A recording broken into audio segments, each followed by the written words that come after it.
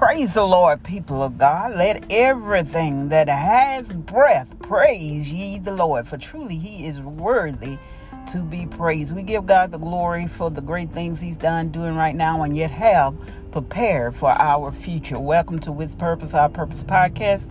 It is a podcast designed with you in mind, understanding your purpose, your identity in Christ Jesus.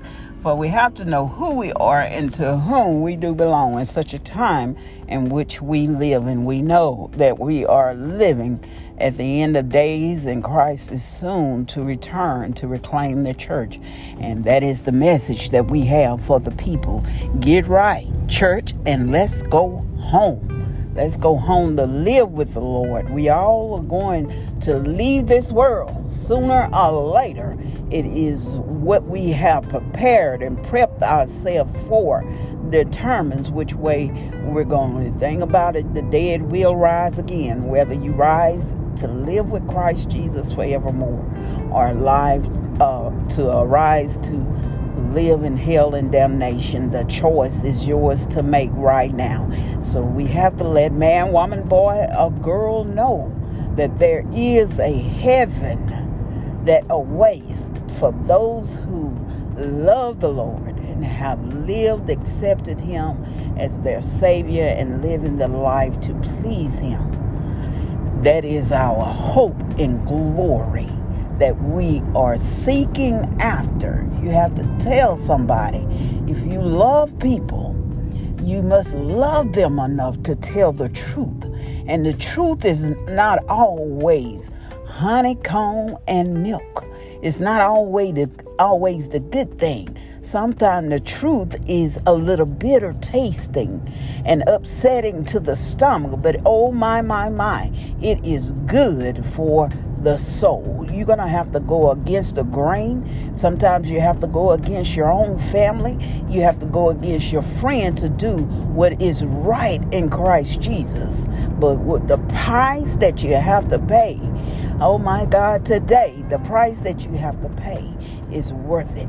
It is worth it in the end. A few moments of pleasure. The Bible said, what profit a man to gain the whole world and lose his soul? Our focus must be in the right place, and that is in Christ Jesus. He says, seek ye first the kingdom of heaven and its righteousness, and then all these other things will be added unto you. That is the word of God for the people of God. If God has it in his plan to will you something, it is yours. You don't have to cheat, steal, scam, walk over, backstab, none of that. All you have to do is seek Christ Jesus.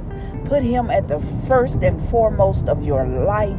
Seek him diligently. Seek his word. Get the word of God in your heart and in your mind, and focus to do his will. And he said, then all these other things, if our mind and our heart is in the right place, and God knows that we won't go chasing after idol gods. And when we say idol gods, it's not the same as when the children of Israel carved the golden calf and all these images out. No. It is not those idols that we run after now. The idols that we run after now is our jobs, our money, our homes, our cars, all the materialistic things.